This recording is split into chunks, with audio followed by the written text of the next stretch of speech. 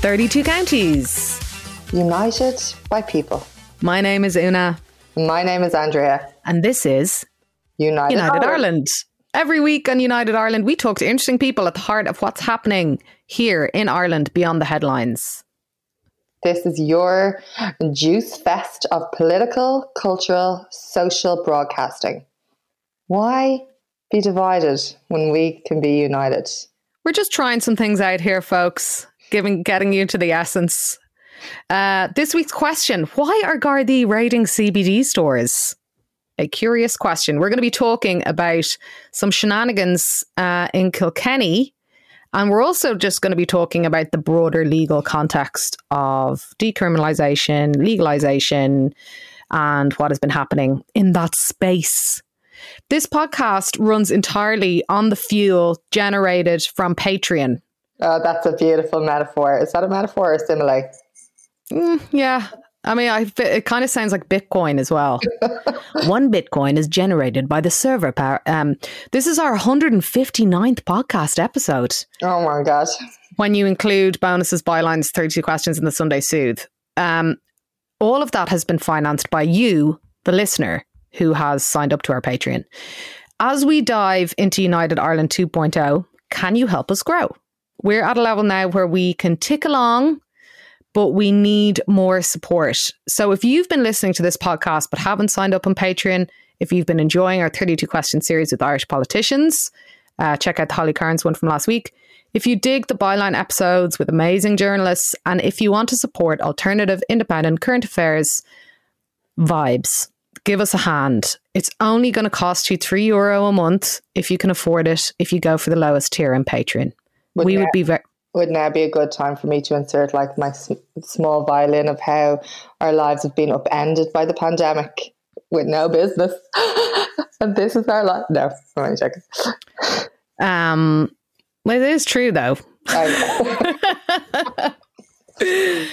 But we're not sitting around moaning and groaning. No, we're opening up. No, we're not. We are keeping on doing our vibes, and we are very grateful for your support, and we do need to get more though. So if you have listened to this and have just been like, oh, that's a fun thing that I listened to, try and sign up for Patreon. One thing that we don't do is, like, the Patreon thing is very hands off. All that happens is basically when you sign up, you get rewards posted out to you. Which apparently no one wants by the sense of my survey. Everyone's like, yeah, I'm actually just here for the content. I don't really mind the rewards. All right, cool. You get those whether you want them or not. And you get a mail, one email basically pretty much every week, unless we have a bonus episode to be like, the podcast is here. And then you get a mail on Sundays with like, the Sunday Soothe is here. It's very low stakes, low interaction. So you won't be bombarded with stuff, and then you'll be like have the nice warm vibe of helping us do our thing. So that would be great. That's the most we've spoken about Patreon in ages. Helping us to feed our family. Okay, no, Andrea, please stop. Right. Are we ready for Andrea's State of the Nation?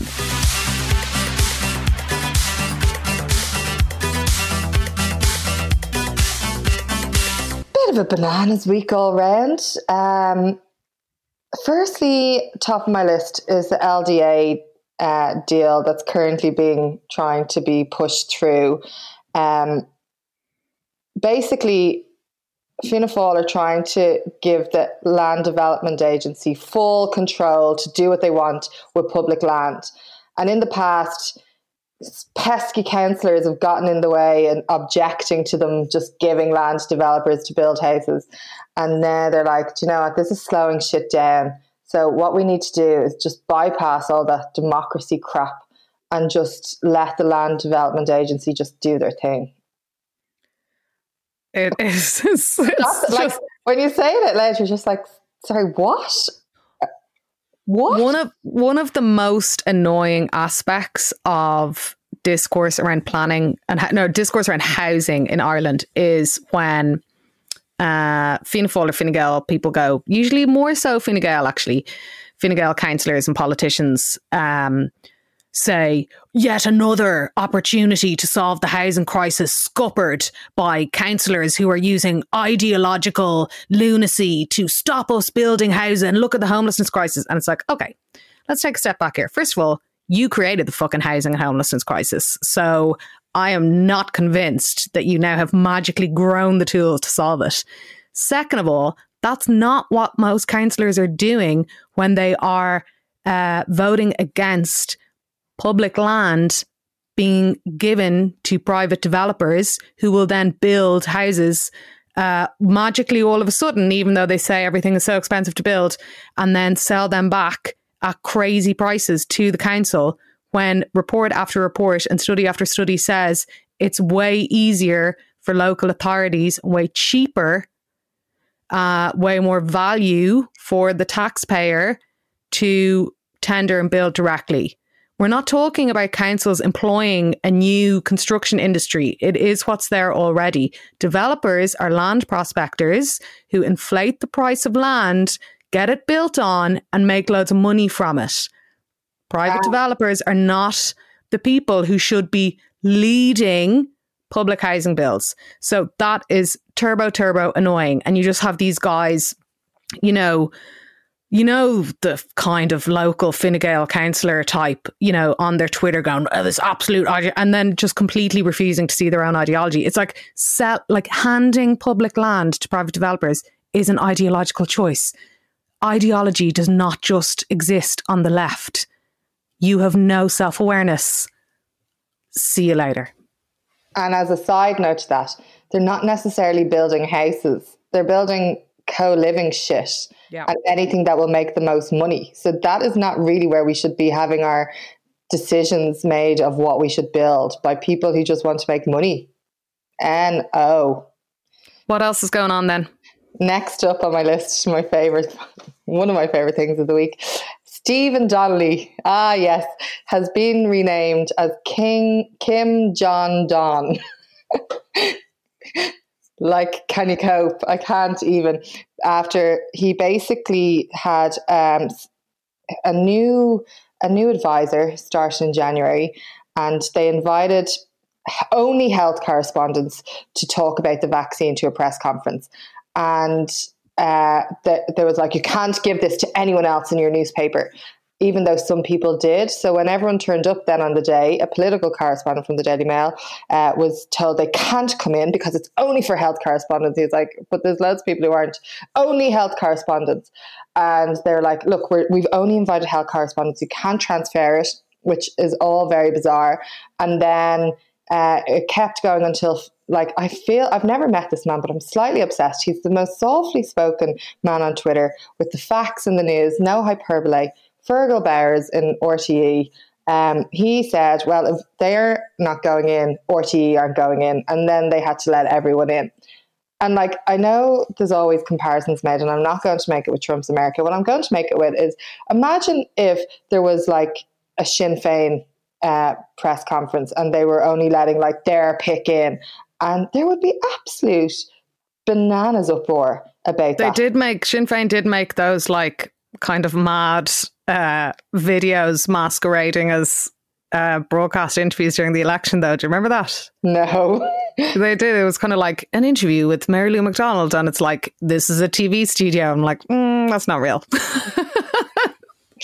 But I take your point.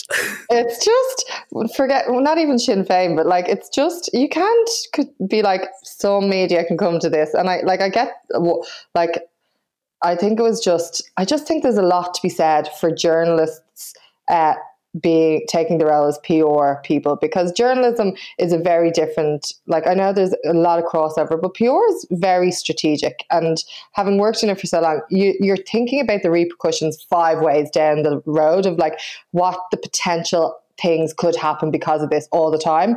Whereas I don't think there's that happens with a journalist. So when all journalists are coming in to do these advisor roles, it's very bizarre, I think. I think it's also so Pádraig Gallagher is the advisor, right? Colette Sexton has left, and Susan Mitchell's still in there. I think it's like so ridiculous, because you should have an insight into what journalists want. And the one thing, like the single one thing that you could do to piss off journalists and then get absolutely dragged over is this kind of crack. You can't come in. This is how we're going to control it. La la la. Journalists, these are the questions you can ask. They just, I don't know why I'm saying they, because I also am a journalist, but like, they just don't like that. They do not like that. And it's silly. Another silly thing is the ESRI report came out stating that the government's affordable housing plan will actually instead increase developer profits as opposed to bring about affordable housing. Now, that's a bit shit in itself, I suppose you could say. But then the next step is that the government then came out, Fianna Fáil and Fine Gael senators came out and asked the ESRI if they wouldn't mind changing the opening paragraph that states that. And the ESRI are like, no, because that's the fact. And then Dara O'Brien was on the radio today talking about it, and he's like if you give these this discounted stuff to the right people, and that's what Fine Gael and Fianna Fáil are known for, isn't it? Giving it to the right people. I always think that when I think about them, they're just in there doing their bits to get it to the right people.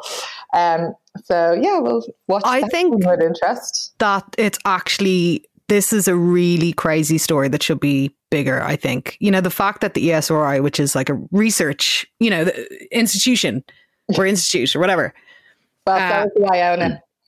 Yeah, well, no, they're not actually in it. That's just, the UNA institution or the institute. God. But the fact that they're like, okay, here's all our research, here are all the knock-on effects. This is how your new affordable help to buy blah blah will impact house and will drive prices up and la la la. And they're just like, yeah, no, that research that doesn't really fit our political agenda with this kind of crappy legislation that everybody is like running around ringing alarm bells about. I think it's totally bonkers, and it's a state. Yeah, but sorry, I keep interrupting your State of the Nation just because I'm passionate about these stories. Well, here's something nicer, because actually listening to Richard Boyd Barrett, he put up an Insta story. That's where I get my news.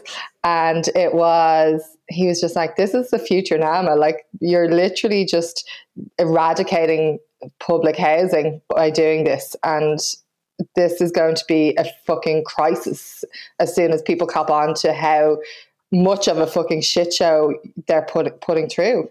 Like, and that with the LDA deal, like, it's very damaging for the country, isn't it? Having Fianna Fáil in power. Is that an understatement? Here's some brighter news. The Johnson & Johnson single dose vaccine is on the way. And we've always said on this podcast that the solution to this little problem of a pandemic we find ourselves in is not going to be just about the vaccine, but you do have to be thankful for every single dose. Every time. It's just like Stephen Donnelly's face. First dose. Now, at the moment, on Wednesday afternoon, the Green Party are launching its vision for Moore Street today, which is also going to take in the reclamation of O'Connell Street, the main thoroughfare in the main city of the country. So I have to say, the Green Party are falling apart, but the stuff that they are bringing in and introducing in terms of infrastructures and suggestions and culture stuff is really good. Would that be fair enough to say? I think there's a point in that, yeah. I think Catherine Martin has also turned her ministry around a bit as well. Yeah, but also there's just like the funding they're getting for cycleways, and I know there's always the drama around them, but there's just there is a lot of good stuff coming through. So, and they did a really good vision for College Green. So if we sacrificed their party for the greater good of the city, well, I'd be delighted. Stinger for the party.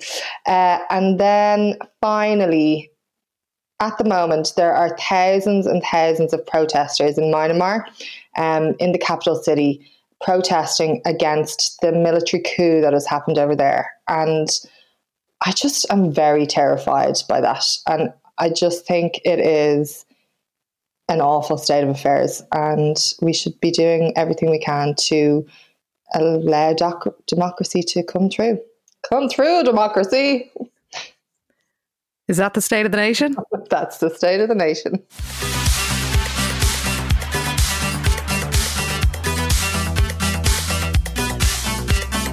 A CBD shop in Kilkenny was raided by Gardaí for, I think, the third time, and a number of items were seized from the store. The place is called Little Collins. It's on Kiernan Street in the city, if you're familiar with it. And the raids seem to emerge, at least in part, from a lack of clarity in legislation regarding CBD-based products. CBD is not a controlled substance. However, the ambiguity here, we'll get to this in a sec, seems to be around products where there are even traces of THC, even fractions of a percentage. Legislation is yet to be amended regarding traces of THC below 0.3% in CBD products, which is basically nothing, as you can imagine. So if CBD is not a controlled product, why are CBD shops, and this one in particular, being raided by Gardaí? To discuss this and the broader issue of CBD decriminalisation and legalisation more generally, which we'll get into after about other stuff, we're joined by Ida O'Brien, who is the owner of Little Collins. Hello. Hello, girls. How are you? We're great. You have not had a great time in the shop, though. Well, first, let's go back, though. When did you set up the shop and why?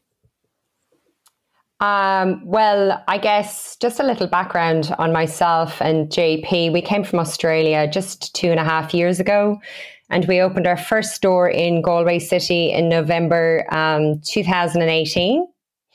And we opened our Kilkenny store August of last year, which was 2020. So we've been open just 6 months now. So during that time, we have the 2 stores, and business has been going very well in Kilkenny City. We absolutely love it there.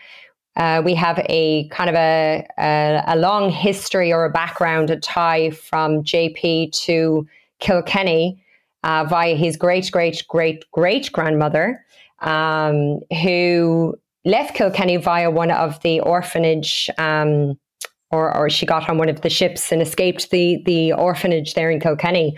So it was very important for us to have a Kilkenny store. Mm. And what brought you into opening a CBD shop?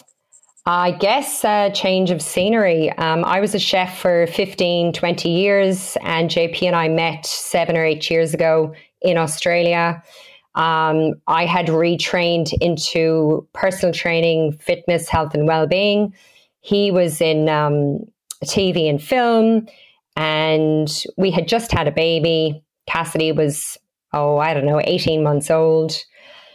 Things weren't moving quite as we wanted in Melbourne, and I had been there for almost 14 years. And one day I woke up and I just said, maybe we just go back to Ireland. He had been researching CBD for quite some time. We had been home on holidays 6 months prior to that, and we just loved the idea, and we desperately wanted a change, and CBD looked like it had just been legalized here then. And it's interesting because CBD has become kind of almost a health and well-being standard for a lot of people. You know, there's such a diversity of products, and it's sold so widely. And what are your, like, leaving aside the what's been going on with the guards and stuff like that, in terms of the motivations for selling this product and the types of products, and like why and who comes, or why people come to your shop, and what kind of people come to your shop? Like, what are people after? So it's absolutely exactly how you described it. Health and wellness for a lot of people. We believe in choice, and we like to be able to give people the choice to be able to come somewhere and try something new, something alternative, something natural, organic. And a lot of those people may have ongoing ailments, and they've tried other things that just don't do it for them. and then they come to us basically looking for the alternative of CBD or hemp. And they would range from, young people to much, much older people, people with anxiety, stress, inflammation, cancer patients, mums, busy mums with lots of kids that just want to relax, will come and buy a bag of tea. And so all walks of life. What? Sorry, go on. And we offer it in many, many different forms. So there's, something that suits everybody once they're over 18.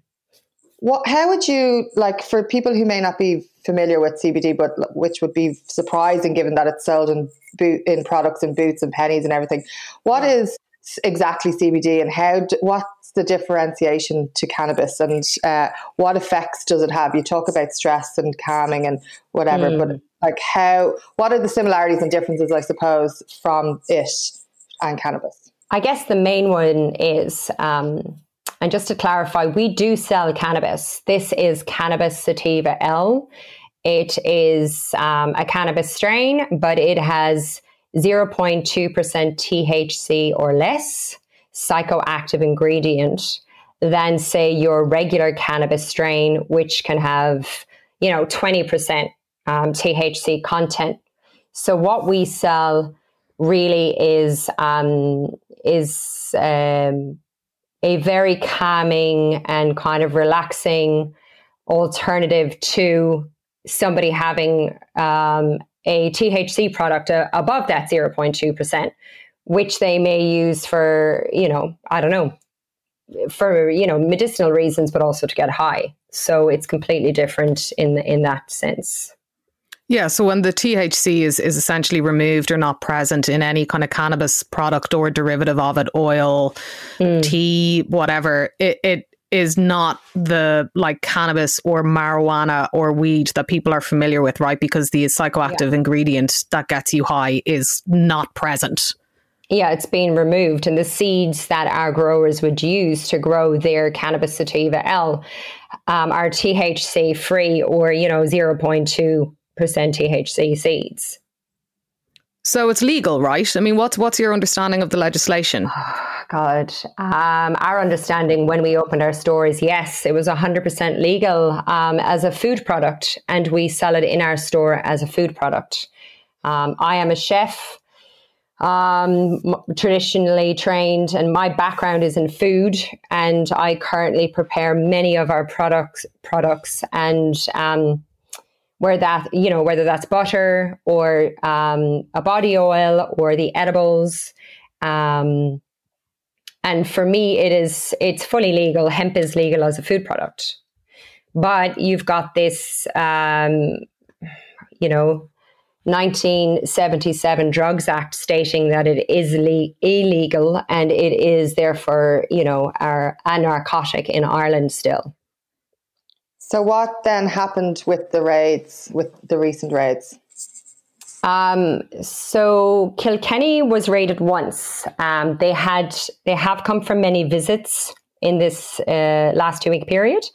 So I guess if we go back to Wednesday, this time 2 weeks ago, actually, we received a call from KCL radio asking if we would comment on some locals unhappy with the smell coming from our store or the cafe that sells cannabis. So JP did go on the radio the next morning to answer questions and confirm, this is fully legal what we do. We're a CBD store. Come on down, say hello. We can explain it all to you.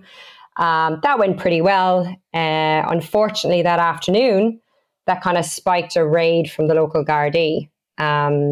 They had stuck their heads in on the Wednesday afternoon, took some photographs of predominantly, I guess, the hemp CBD flowers, many of our other products, and they asked for a certificate of analysis to prove what we were selling was below 0.2% THC.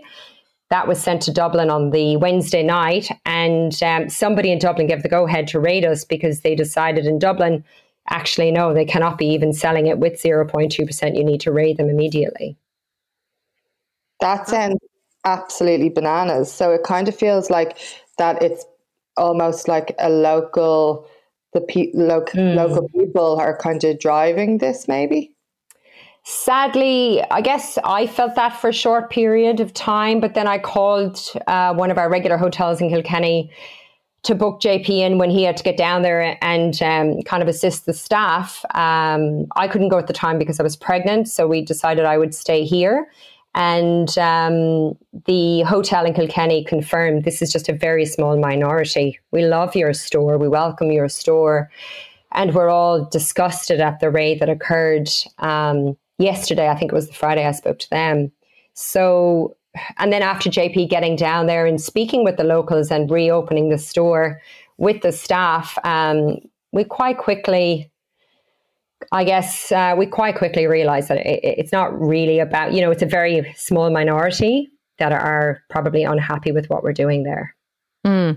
So it's kind of this collision, I suppose, of a couple of people who have a lot of time in their hands maybe and who are annoyed about something, and then the ignorance, I guess, that surrounds this product, and then also legislation that seems to me to be kind of flapping in the wind a little bit. Like, how do you characterize the legislation or what you understand of it, and where is it maybe falling short that's allowing these vacuums to open up? I guess when we opened the store, the HSE fully supported us. 2.5 years ago, hemp is legal as a food product with 0.2% THC or less. And that was wonderful. And we opened and we had done our research and we had reached out to everybody, and off we went. We got the go ahead from the local drug squad, from the local guard. It was fantastic.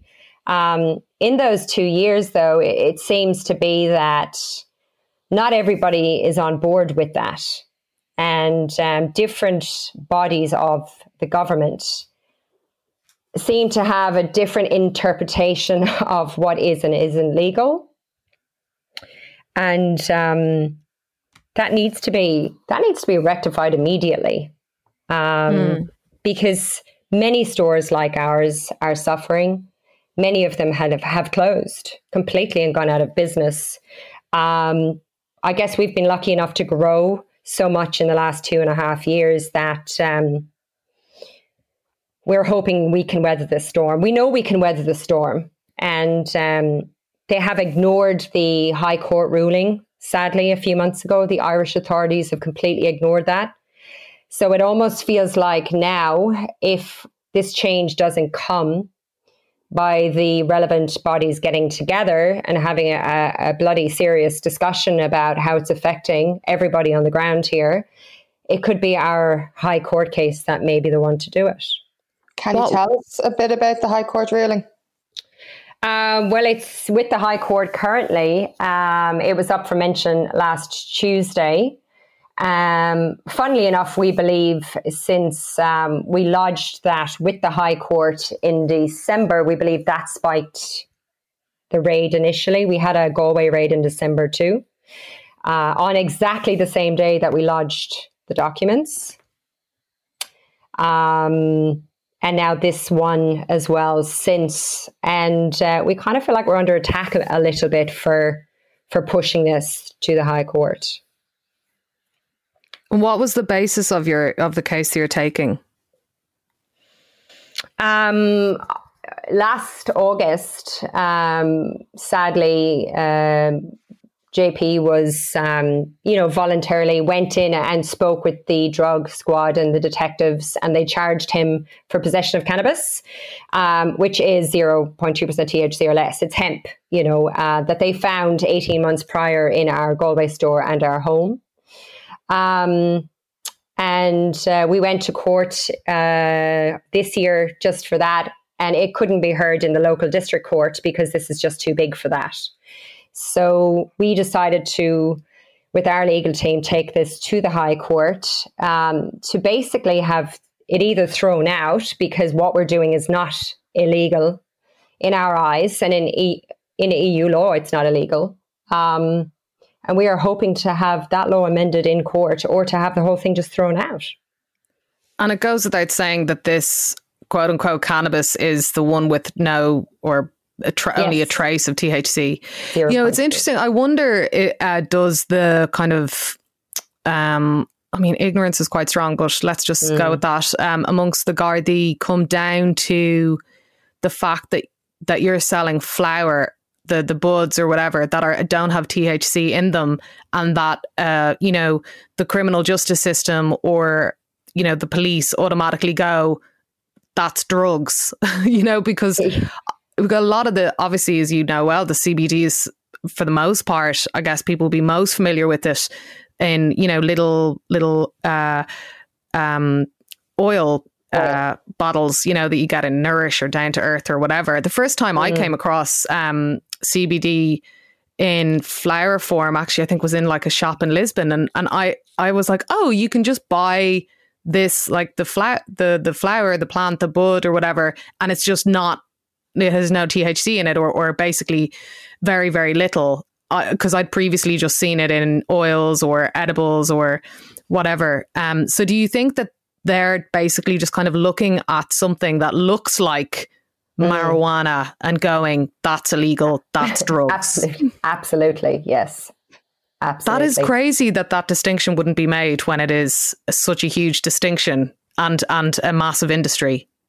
They have no way of testing the product in Ireland. This is part of the issue too. So they just test for cannabis, and the way they see it is cannabis, and the THC doesn't come into it. Sadly, there is no facility for that testing in this country. And the detectives in Galway in December admitted as much. Everything we've taken from your store will be tested, but we don't test the THC here. But that's kind of like having a load of fake ecstasy pills with ecstasy written on them, and somebody looks at them and goes, that's ecstasy, you're getting arrested. And you could say, well, actually, it's ibuprofen. Yes, exactly. Which is so hard to get your head around how bananas that is, no? It is, yeah. And, we wake up every day and we drive and we push and we work and we slog, and we've got a beautiful 4-year-old boy, and we've got 2 shops that we love, and we never know what we're going to get hit with, ever. It's a wild ride. And it was very apparent last week, I believe, in Kilkenny, that the guards there just did not know what the hell we were selling.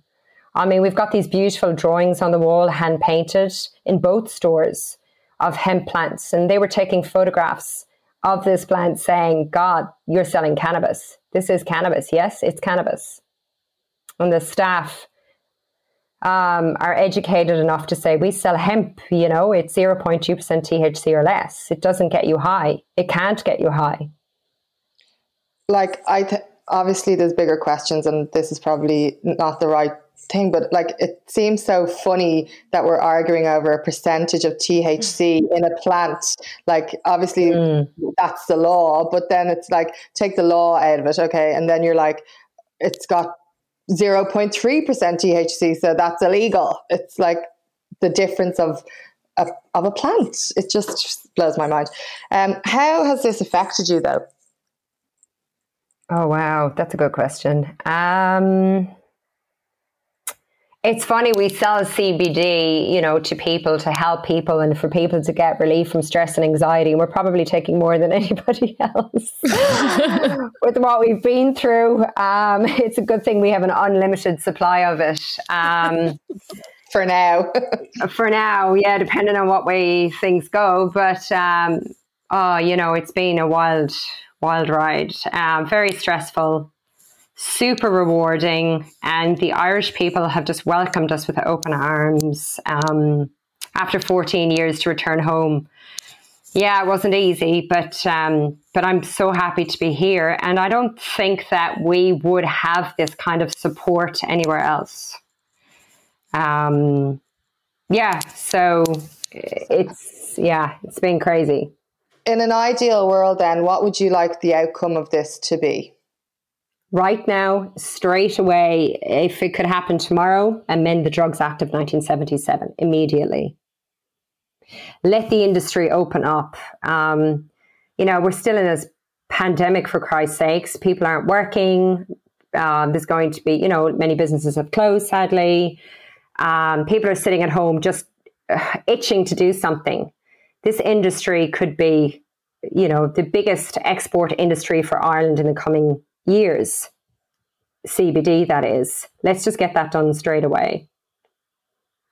And what happens next for you guys? Dublin is next. Our Dublin store, we will push forward and we will have a store open by the end of the year. Definitely. Great. Yeah. Well, listen, we're going to check back in with you to see how that case is going. This just seems like a bizarre quirk in the system, although we are talking about a legislative system that once accidentally legalized ecstasy for 24 hours without noticing a few years ago. So not necessarily on top of things. But listen, it must be so stressful. So sending you solidarity and hope the shops keep going well and look forward to the Dublin opening. Yes, awesome. And, if you're ever in Kilkenny, girls, or Galway, come on down. We'll shout you a hemp tea. I'm having a delicious one right now while I'm speaking to you both. So, yeah, thank you very much for talking to me today.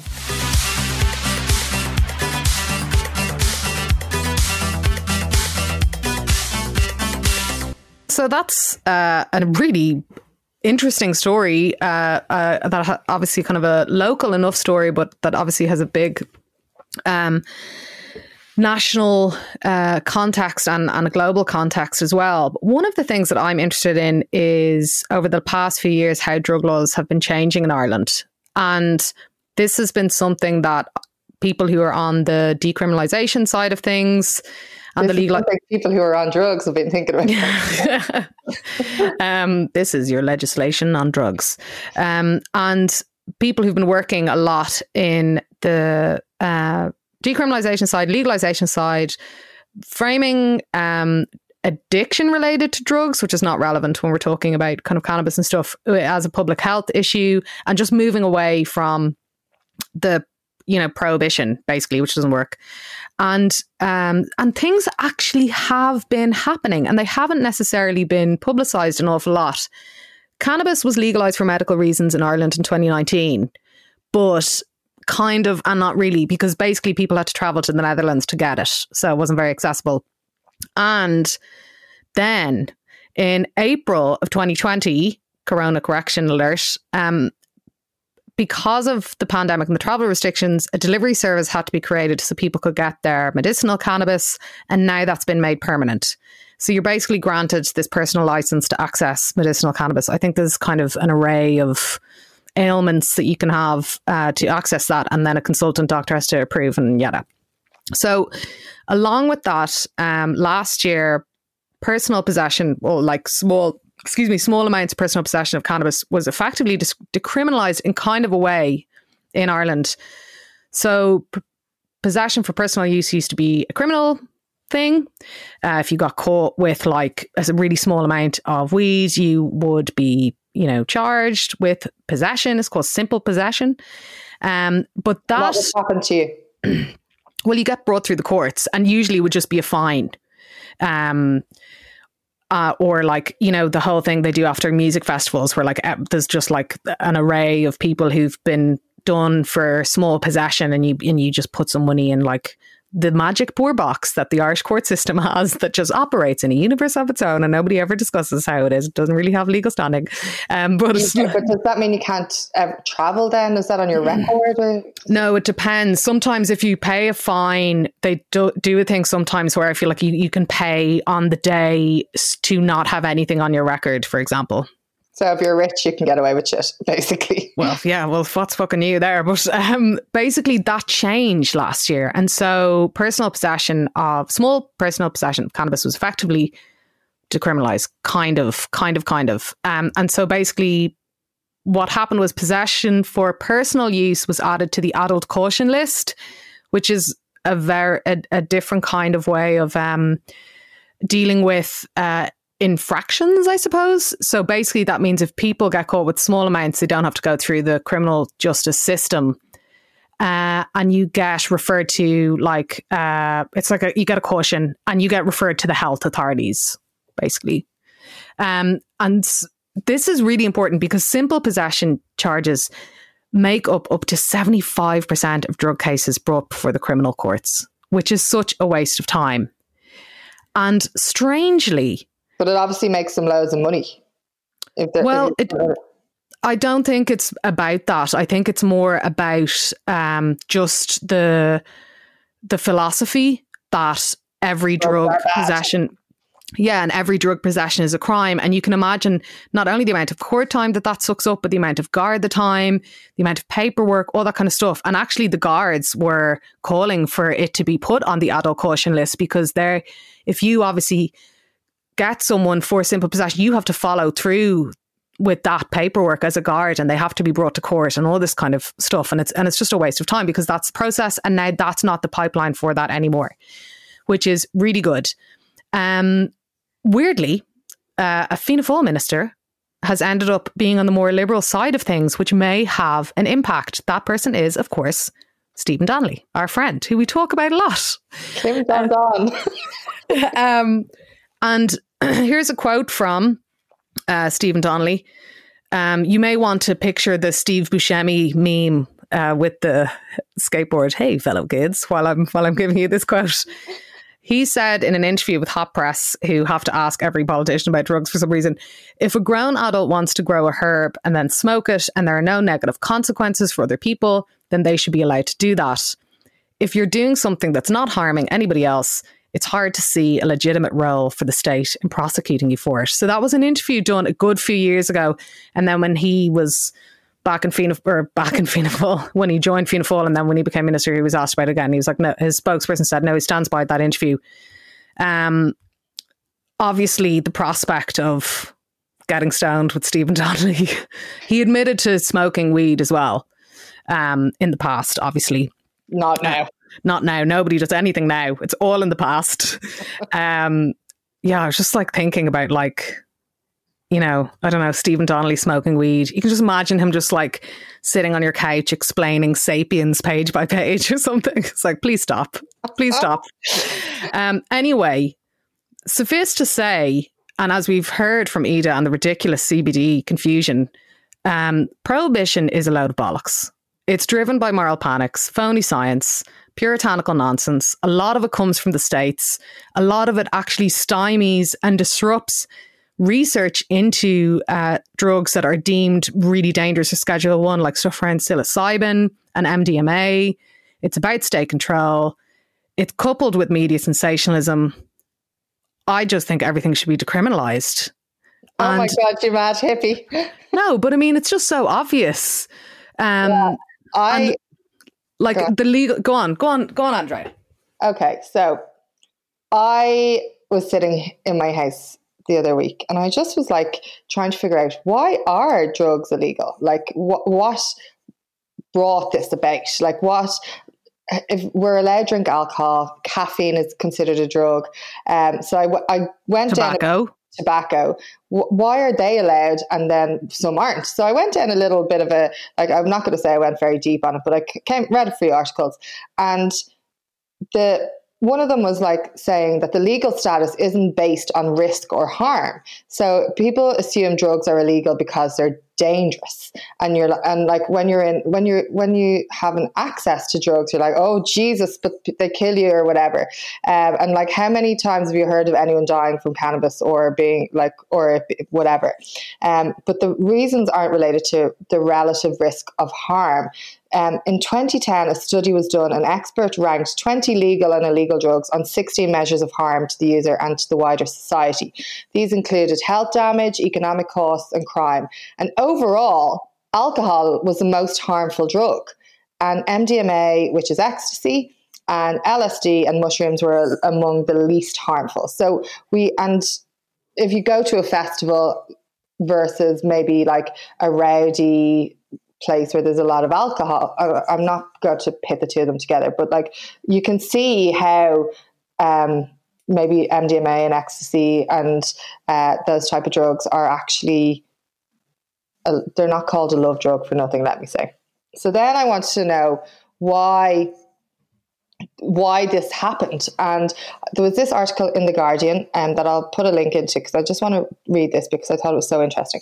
It was like, the process of vilifying drugs by engendering the fear of the other people who use them became a recurring theme in drug policy. Black Americans were stigmatized on account of heroin use in the 50s, and in the 60s, hippies and psychedelics were targeted because they opposed the Vietnam War. And then in the 70s, it was, inner city Black Americans who used crack cocaine who received the brunt of opprobrium, so much so that the penalties for crack possession were 100 times higher than for those for powder cocaine, despite almost equivalent pharmacology. And then the UK has followed US trends over cannabis, heroin and psychedelics, and led the vilification of MDMA. And in the UK, a hate campaign against young people behaving differently was instigated by the right-wing press. And as with past campaigns, they hid the prejudice under the smokescreen of false health concerns. It was very effective and resulted in both MDMA and raves being banned. And this occurred despite the police being largely comfortable with MDMA users since they were friendly, a stark contrast to those at alcohol-fueled events.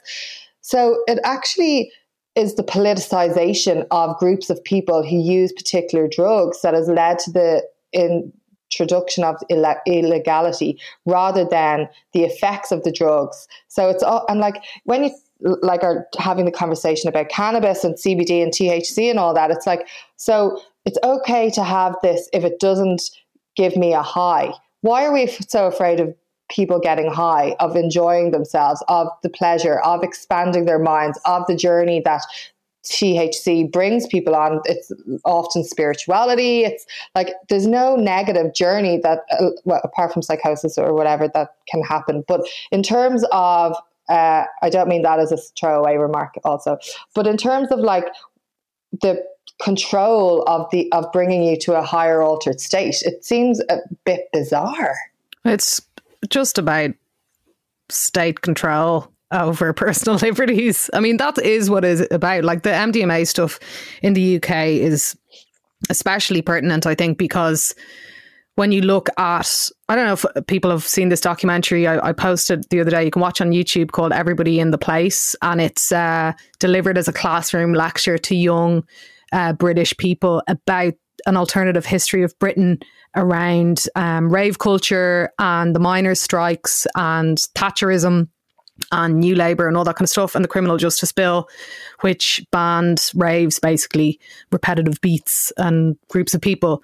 But you cannot help but look at the stuff that happened in the right-wing British press at that time, and in collusion with the police and in collusion with the British state as well, from a legislative point of view, of conservative politicians, and not think how threatening it was for the state to have young people of all backgrounds coming together and empathizing with each other and finding each other and having fun and being hedonistic and letting go.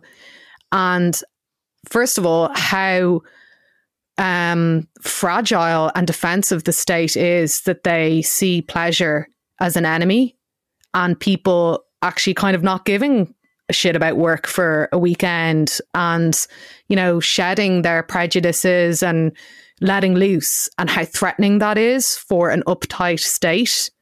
And so I think that's like an interesting thing to look at, and how people kind of freak out in these moral panics. And you're so right referencing that article, Andre, because it is all about stigmatizing groups of people. And, you know, obviously we're talking for the most part here about like recreation, or what are deemed recreational drugs. And we're not talking about drugs that are physically addictive.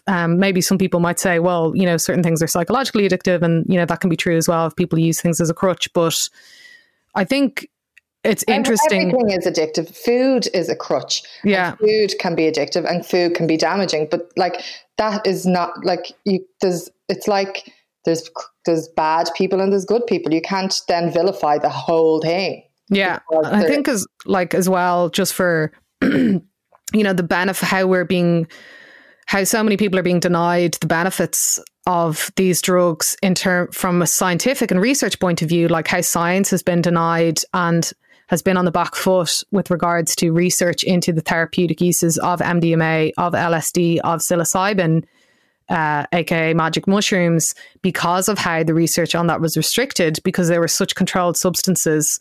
Yet now, you know, in the last 20 years, obviously there were trials ongoing with LSD years back, but now it's really kind of ramping up, going, oh my God, like MDMA or psilocybin helps people with depression, helps people with PTSD, you know, war veterans. It helps people, you know, excavate and recover from trauma, sexual trauma, childhood traumas, abuse, all this kind of stuff. Like all of these drugs, is particularly natural drugs like psilocybin and like cannabis, marijuana, whatever, have massive, massive health benefits.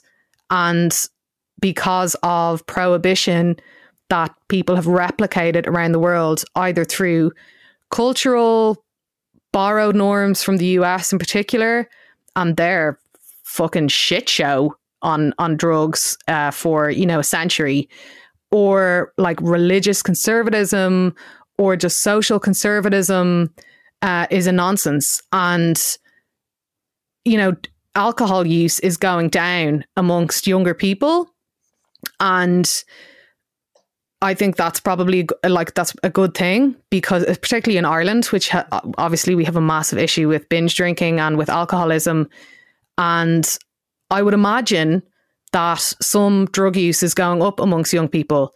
But it's interesting to me that it seems to be like the kind of narrative amongst people in their like teens and 20s are that the things that are causing them stress to do with modern life, you know, like social media and stupid insecure work and crazy inequality, like it's interesting to me that alcohol maybe isn't being used as a crutch. And I think that's really healthy. And I think we're going to have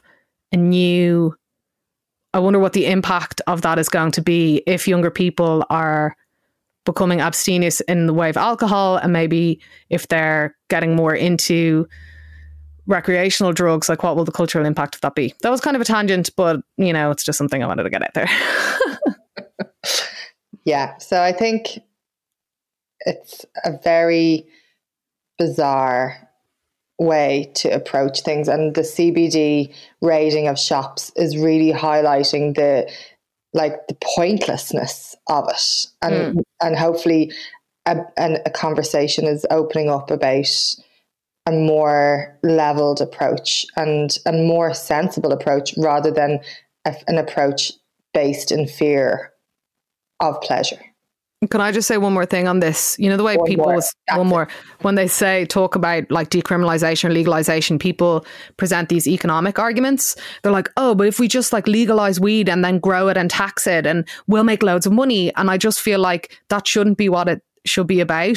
It shouldn't be that there's an economic argument. Like, that is a very enticing argument for people. I understand it. I understand sometimes that argument needs to be used to get things over the line, because you need to talk in the language of these neoliberals basically. Yes.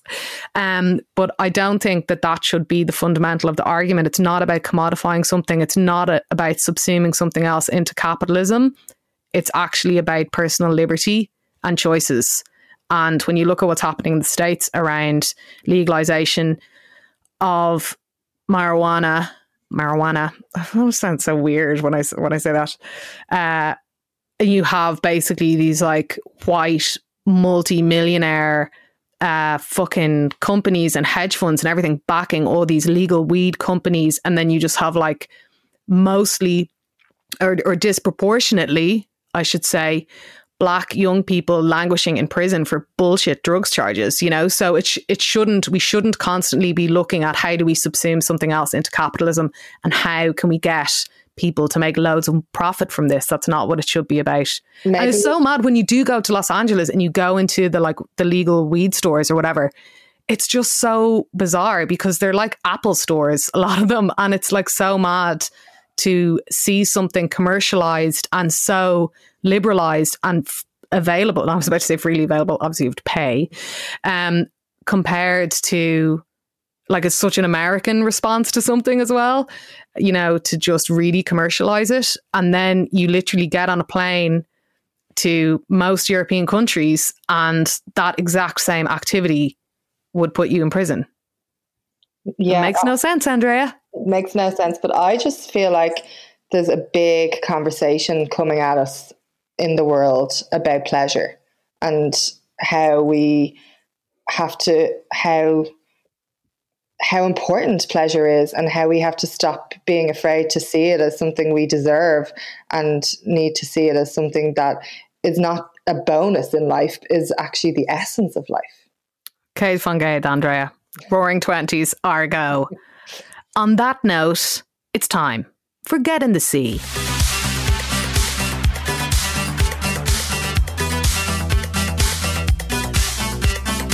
This week's Get in the Sea moment comes it's quite a general one, and it is a visualization of the patriarchy in action. What is this visualization you're talking about, Andrea?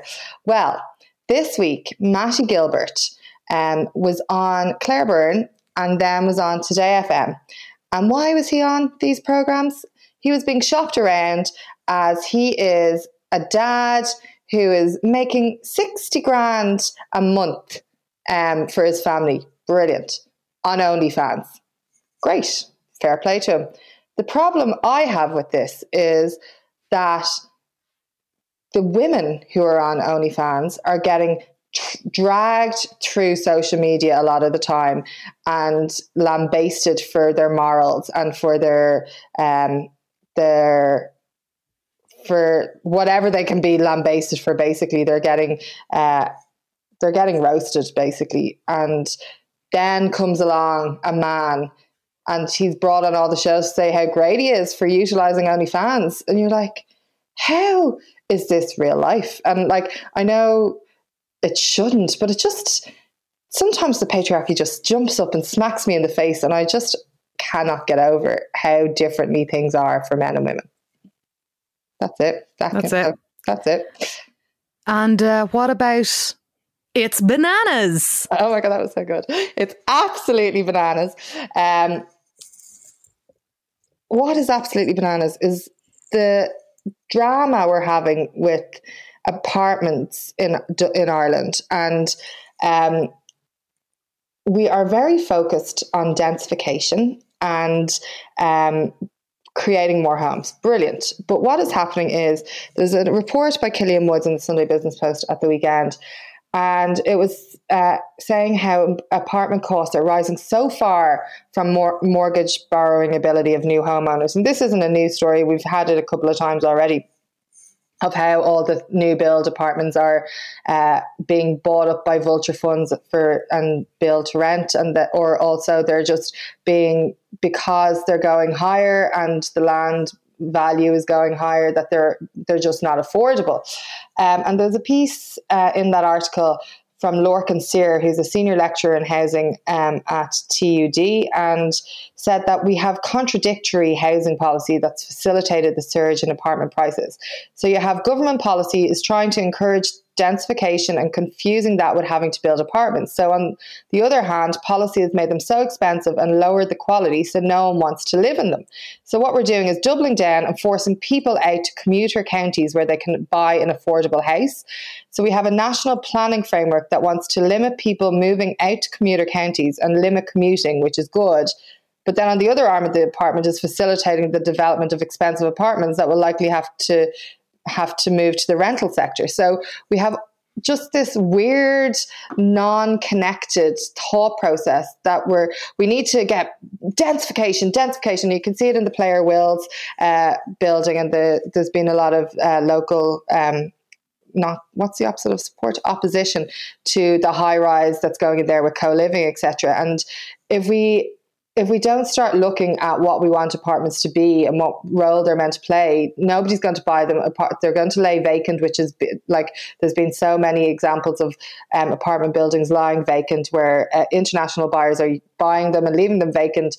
And then everyone's moving further and further away to where they can afford. And the idea of a 15-minute city is just falling out of our grasp. So I just think it's all a bit bananas what's going on. That is bananas. Now it's time for our fave bits. You go first. Okay, so my fave bits this week are, I'm really missing cinemas a lot.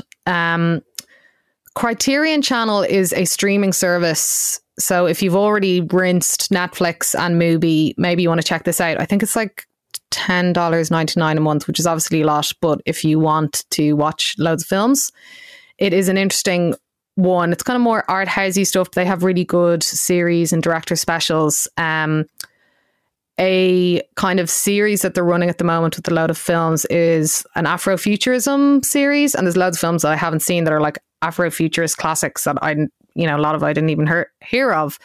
One of which I watched last night called Welcome to the Terror Dome. It's a 1995 British film by Ngozi Onwurah, and it is set in this kind of dystopian urban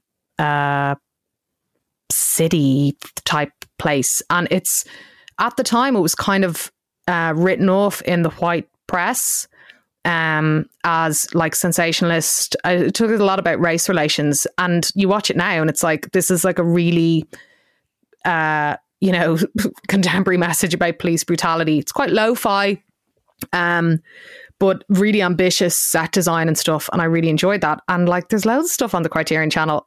Basically, this is the first film I've watched on it. My girlfriend signed up to it and was like, Criterion Channel, blah, blah, this film, that film. And I just didn't really pay much attention to it until I was looking at it last time. I'm like, wow, this is really amazing. Just like, yes, I've been telling you about it for ages. So check that out if you miss cinemas and want to expand your film viewing horizons. I miss cinemas mostly for the popcorn. I did actually make some popcorn there in January. Must get back on that. My other fave bit is Panty was on the 6 o'clock show, Rory O'Neill, talking about the impact of the pandemic on his bar and his business and his work as a performer, bars, I should say. And just really, Rory is just such a clear speaker sometimes and just like says things straight down the line. He's like, 70% of people have been saving money and everyone else is completely fucked and it's totally bananas. And I just don't think people get that imbalance. And I think that some people get it, right? Especially if you're experiencing it. I think that the broader kind of commentary around, the potential end of the pandemic and like things will just snap and those jobs will come back. So, and it's like, but you're not understanding the loss that has occurred in the meantime. And how people's experiences, some people's experiences have been traumatic, stressful, financially crippling, existential, like, what am I doing with my life and my career crises? And other people have just been like, yeah, I'm just on Zoom all day doing my work. I am on that. I have been having this thought that I hope we don't lose the value subconsciously in real life interaction jobs. And I've even noticed myself being like, oh God, like, is this the right thing to do? Like, not is this right? Like, I'm being a bit exaggeration. But like, you do see how much easier it would be if you were a working from home not zygote, but do you know what I mean? So you kind of value that a little bit more, like maybe after this experience. And I don't want us to value that more, that we should be what makes us happy and what we want to do rather than what will get us through another pandemic should it happen. Yeah, I agree. I totally get that. I mean, I think it's, the remote working thing is so flat. And I mean, also people talk about like, this kind of thing of like, we need to get back to the office. I mean, I just don't know why anybody would. I mean, I understand that people want to hang out with other people that they're working with. I just don't care about office culture. I think the buildings are a waste of space. I think we could be doing much more things more interesting than them. No, it's not my bag. I stopped working in an office over 10 years ago and I'm never going to do it again, even though I had actually a good experience there.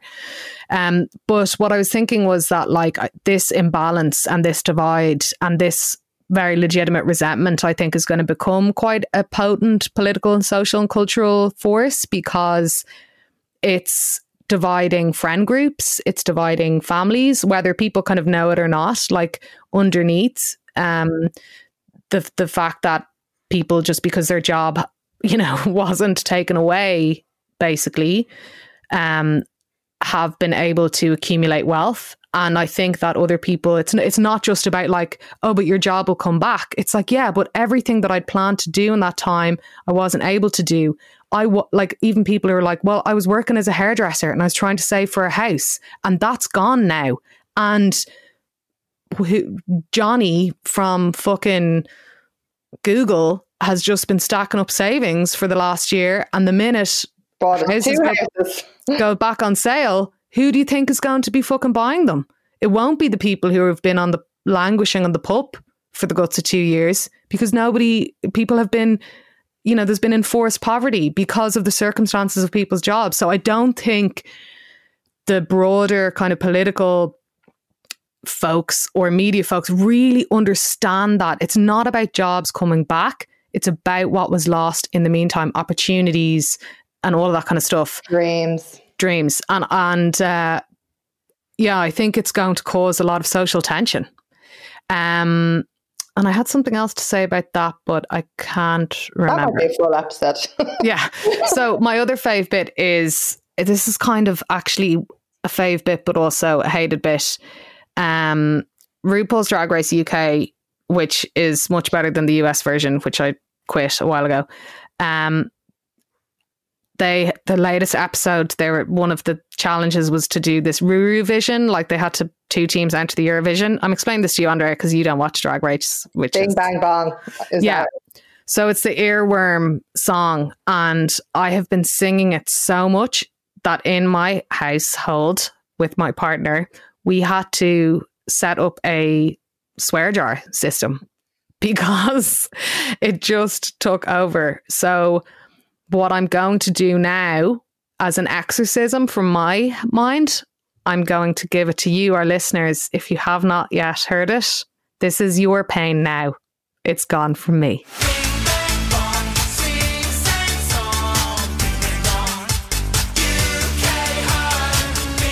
What are your fave bits, Andrea? My fave bits, I have a long list, which is so joyous to me.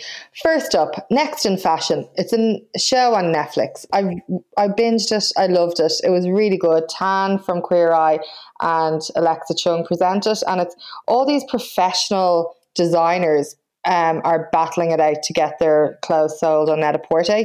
And it's really interesting because a lot of the time these shows are like are not professionals, they're amateurs or whatever. So it was really insightful to see how the minds work of professional creatives in fashion trying to create this line and their vision and all that kind of jazz. It was just a really good show. I really liked it. My other fave bit, it's come to the point now where we've been closed for like nearly a year that we might, Tropical Popsicle is going to maybe think about doing something online. Yeah, so we have pushed back against it, but we're going to do a Trop Pop night out in, and it's the 20th, next Friday night.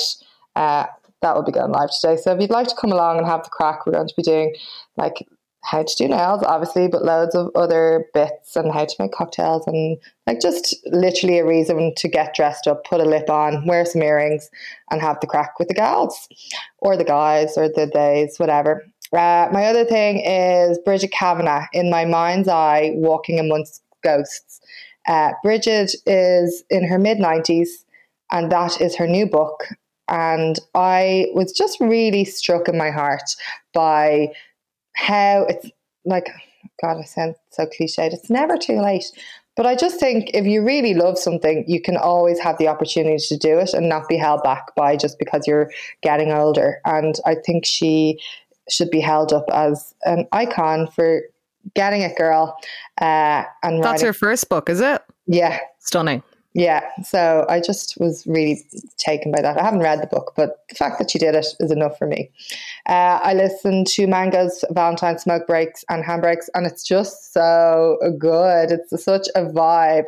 And like, obviously it's for the love day, but it's such a like an uplifting take on love rather than like sad songs or whatever. So I would highly recommend. Also, as we were talking about pleasure a lot today, there was an article in Novara Media called In Defense of Sex and Parties. And it was written as a reaction to a trans woman said that she wanted to go out and ride people she didn't know and have parties. And look, who doesn't? And this article just kind of looks at the value of sex and parties and pleasure and how we frame that and the politicization of it all. Definitely worth a read. Still, the cat. I'm still not over it. I can't get over it. I just think it's so brilliant and I just cannot leave it alone, and I keep going back to it. So if you haven't watched The Lawyer as a Cat, like, I can't imagine there's anyone who hasn't. It just really will brighten your day if you're having a shit day. And finally, this will probably be controversial, but the Dean have launched an art studio residency with Imma, and I've seen pushback online and also celebration of it. They're basically fully funding artist studios on Harcourt Street in association with Imma. And whenever I see stuff like that, I'm just like, do you know, I know it's frustrating when people come in and buy things and make things and whatever that aren't to your taste, but it's not the job of hotels to create spaces for artists. It's the job of our city leaders to create the cities we live in. And if then hotels do come in and take some responsibility for the culture that is being displaced, I think that should be applauded. And they don't have to do that. And yeah, I'm all for it. I have some thoughts on that, but maybe they're for another time. I get what you're saying. I also have lots of, lofty criticisms about it. Book of the week time, our new item. The book I'm reading this week is Jagged Little Pill, You Live, You Learn, the stories behind the iconic album and groundbreaking musical by Alanis Morissette and Diablo Cody. This is a book that's kind of like a cross between an annual and like a Bible for a player musical. It's kind of a scrapbook thing, does all the character profiles and everything. And really great. A few people have asked me, or have not, nobody has asked me. A few people have asked me about my skincare routine. No, a few people have said... How do you get your teeth so white? I'm glad you asked. I posted on Instagram and people were like, oh, I need this book, lala. I actually got the book in chapters at Christmas, so could be still there if it was open. But bookshops aren't essential, apparently. They should open the bookshops. Okay. On that note, this podcast is produced. This was a long podcast. I'm sorry. Will be more brief next week. Produced by Andrew Mangan at Castaway Media. Crystal Clear gave us his tuna chicken roll for our soundtrack. Sarah Fox did all our design. This week's tuna chicken roll. I just want to picture the scene. There I was in my mom's car, driving along. The sun was out, so I rolled down the window. And I had flashbacks to the giddy excitement of when I got my first car, and me and my sister would get in with nowhere to go, just to drive around, blasting tunes, smoking back in the day. And it was just the most joy ever. And those feelings were instantly brought back when I was like, there's something magical about driving with the wind in your hair and music on. And I can't figure out what that magic is, but who needs to figure out magic? We just need to live it. And one of the songs that was playing was Sarone, Give Me Love. I've been Una Mullally. And I've been Andrea Horan. This has been United Ireland. And that was CBD in the Marble City.